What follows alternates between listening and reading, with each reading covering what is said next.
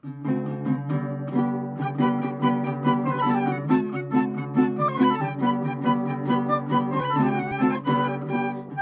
and welcome to In the Kitchen with Mary Mac. Well, here we are, late in March, and looking at the Easter holiday coming up soon here in the United States and all over the rest of the world where you celebrate Easter. So we thought we'd do a podcast today on side dishes for your Easter dinner or brunch or lunch or whatever, and for also any other time you want to have a unique or different side dish that maybe you haven't tried before.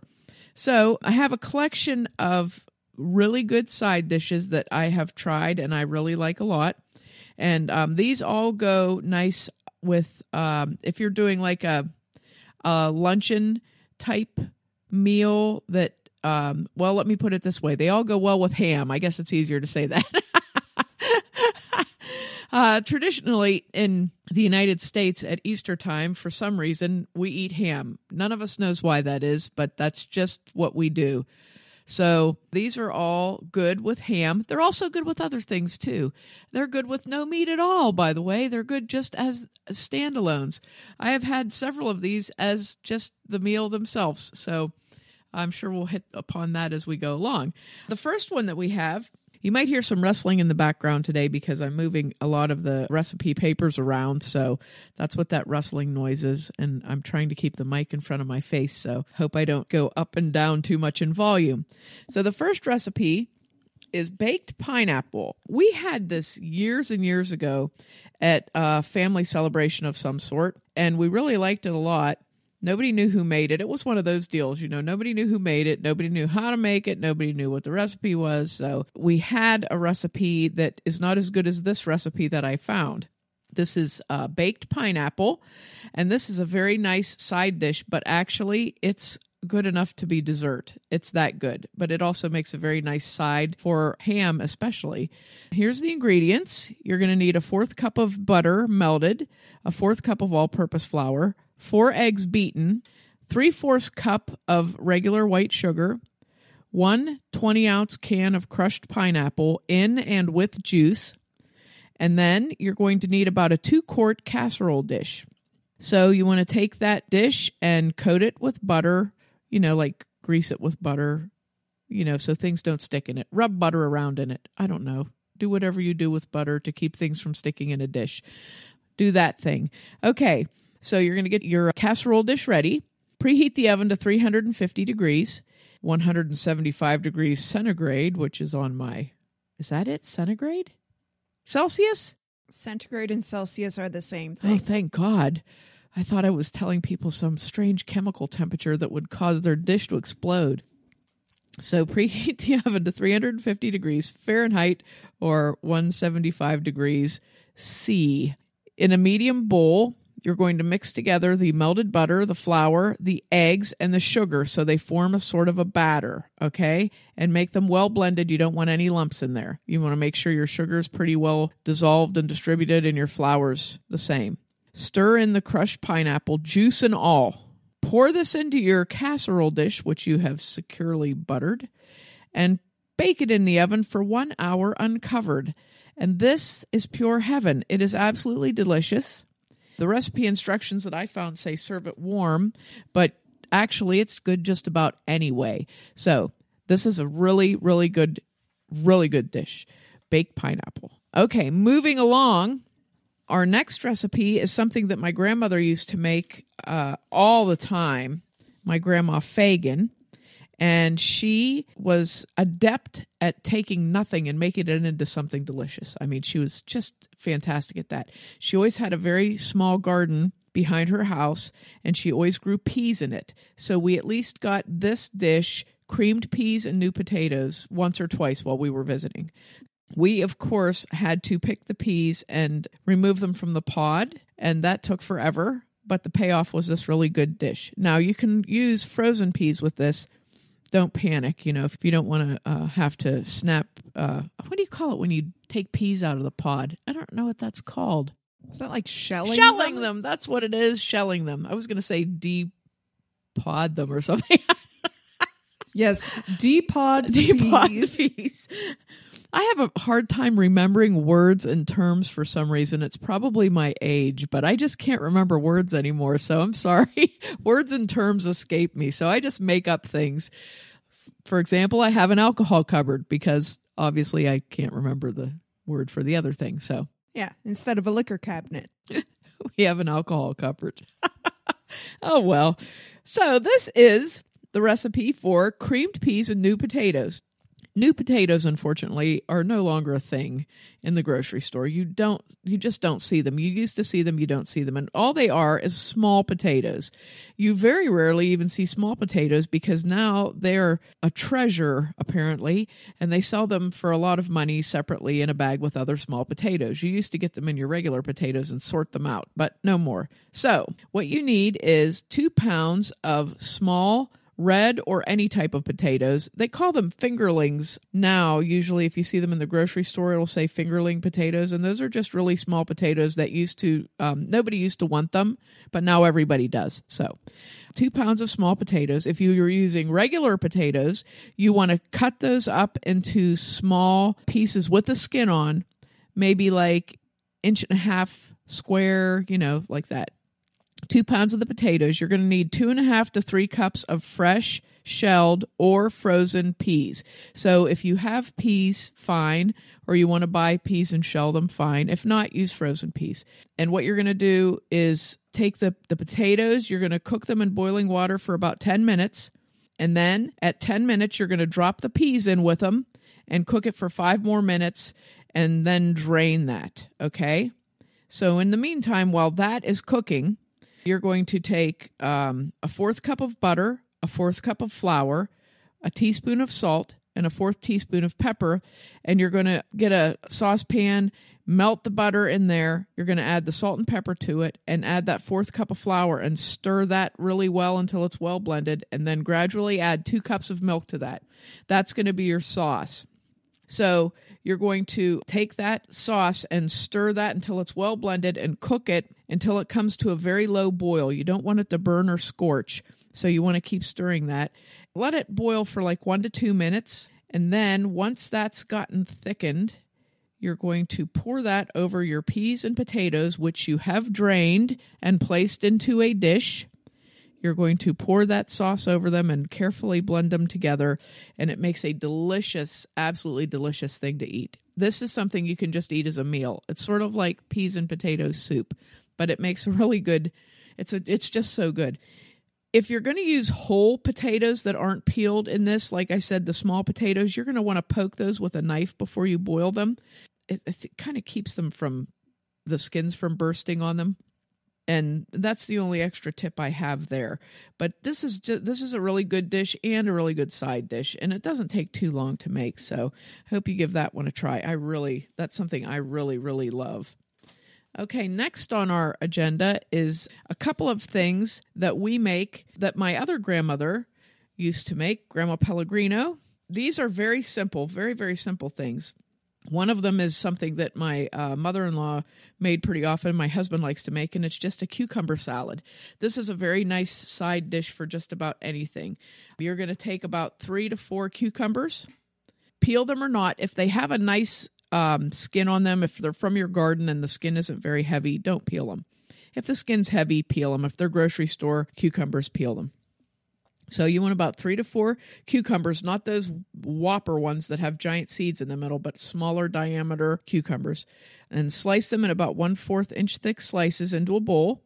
And then 1 onion. And you're going to take that 1 onion and peel it and slice it into very thin slices into the bowl with the cucumbers, or kind of break it up so it's in rings. And then you're going to just sprinkle sea salt, put a grind of pepper on top of that, and toss that with rice vinegar, whichever kind of rice vinegar that you like. It can be the seasoned rice vinegar or the plain. And toss it. Let that sit in your refrigerator for about a half an hour before serving, and it is just delicious. It's just enough, very nice flavor. Okay, this is something also that my grandma did. My mother-in-law didn't do this one, but my grandmother did. Okay, this is a tomato salad with onions and wine vinegar. And this is fairly simple. You can use any kind of tomato in this, but I really prefer a sauce type tomato that has a very thick, meaty tomato with very little water and seed inside of it. And that works really nice. And you want to take those tomatoes and cut them into small wedges. They can be, I wouldn't say quartered. I would say maybe try to get 8 little wedges out of a tomato so they're not too big, and put them into a bowl. And again, an onion, and you're going to take the onion and cut it into small wedges also, so that you get like a lot of little strips of onion, and sprinkle those out over the tomato.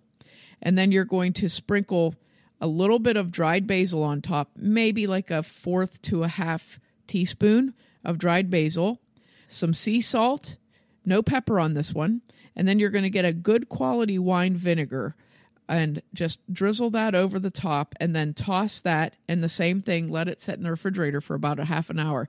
It's really good with fresh tomatoes in the summertime, but it's pretty good most of the time anyway. And one of the things we always liked was when the tomato juice would get mingled with the red wine vinegar and the basil and salt, and that's juice that's left, everybody wanted to drink it out of the bowl. It's also really good with bread, with a really good crusty Italian bread to dip into that juice. It's just delicious. But those make really nice side dishes too, and they're simple but flavorful. So that's something that's nice to put at your table, something that doesn't take you a lot of work, but has a very good flavor and looks beautiful on a table. My last side dish is another thing that my mother-in-law makes, and people ask her to make this all the time. I mean, this is like her, what do you call that? It's like her trophy side dish that she brings to everything. This is called country coleslaw. This is the ingredients. You need 1 head of cabbage, not too big, probably about medium to large. You don't want a great big head of cabbage. So 1 head of cabbage, 1 large green pepper, 2 medium onions, 1 medium-sized jar of pimentos, and 1 carrot. What you're going to do, you're going to shred the cabbage, and that's done by, if you split the cabbage in half and remove the core, you can then take the cabbage, put it on your cutting board, and cut it in half, so you have quartered, and then take those quarters and slice them as thinly as you can with a knife. I like this better than doing it in a food processor. You can use a food processor and it works okay, but this gives you a little bit bigger pieces of cabbage. And this particular salad, it marinades in it, and it actually is good with a little bit bigger cut of cabbage. Using a knife method is pretty good. But if you want to use a food processor, that's fine also. And just use the shredding attachment. Don't chop this. You just want it shredded.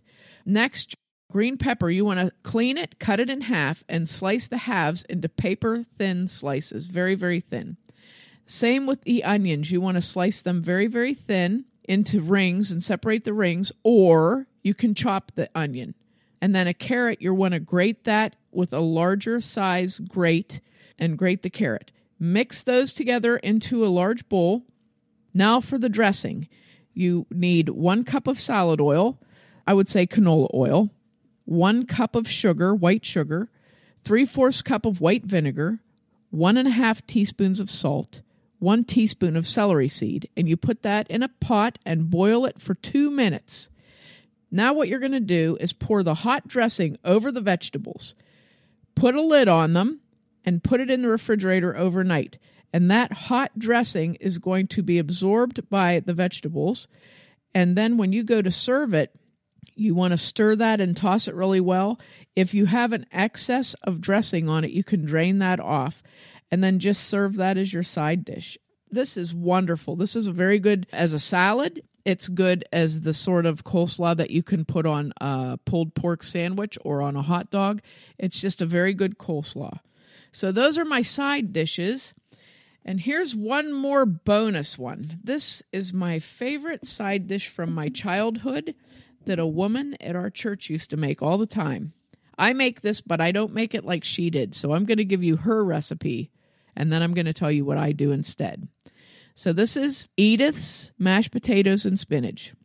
It's kind of like a souffle. I don't know. I remember it from when I was little. I just loved this so much. And I didn't even like spinach. I probably didn't know what spinach was. I just figured it was good, so I ate it. Here we go. You need 8 potatoes, peeled and cooked and mashed. 1 package of frozen chopped spinach, cooked, so you want to thaw that out chop it up a little finer, and then heat that up. She has 1 stick of butter, a half pint of sour cream, which is a cup, I believe, a cup of sour cream, pepper to taste, 5 or 6 chopped green onions, and sharp cheddar cheese, shredded, about 8 ounces of sharp cheddar cheese shredded. So you're going to take all of the ingredients and add those into the mashed potatoes and put them into a casserole dish, which you have greased, and put it in the oven and bake it for about 30 minutes. And this thing is wonderful. This is wonderful. You can also put a little bit of cheese on top and make it look extra cheesy, but this is just a wonderful dish. Now, what I do is I actually will make extra mashed potatoes to make this. So I get about 6 cups of mashed potatoes that have already been made, 1 package of frozen chopped spinach, and I thaw that, chop it up a little bit more, and heat it up. No butter, no sour cream, salt and pepper to taste, and then I take the 8 ounces of sharp cheddar cheese and just blend it all together. I don't put the green onions in also. So I blend it all together and put it into a dish and bake it in the oven. So mine is a little bit less calories, being as it doesn't have a stick of butter and a cup of sour cream in it, but still very good. So there you go. You've got now several new side dishes to try out to impress your family and friends with over the holidays or at your summertime picnics. These are also good. These are all really good things to take to a potluck dinner or a picnic or anything like that. And I hope you'll try them out. And I hope you love these because I love these. These are all of my favorite side dishes. Be sure to check us out online on Facebook and Instagram at Mary Mac Bakehouse, on Twitter at Mary Mac Mixes, and on our website, marymacpodcast.com. This Monday evening, I'm doing a special cooking demonstration in Newcastle, Pennsylvania, from 7 to 9 p.m.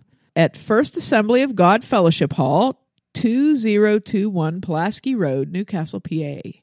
And it is from 7 to 9, and I'm going to do a cooking demonstration on pizzas. I'm going to make all different sorts of pizzas that I'm going to call gourmet pizzas, but it's actually just the kind of pizza that I like that has non-traditional toppings. So we're going to have all different kinds of things I'm going to show you how to do, provide taste samples, and then we're going to, hopefully, if everything goes well, we're going to record a video and audio of this demonstration, so you'll be able to see that theoretically and hopefully on my website, marymacpodcast.com.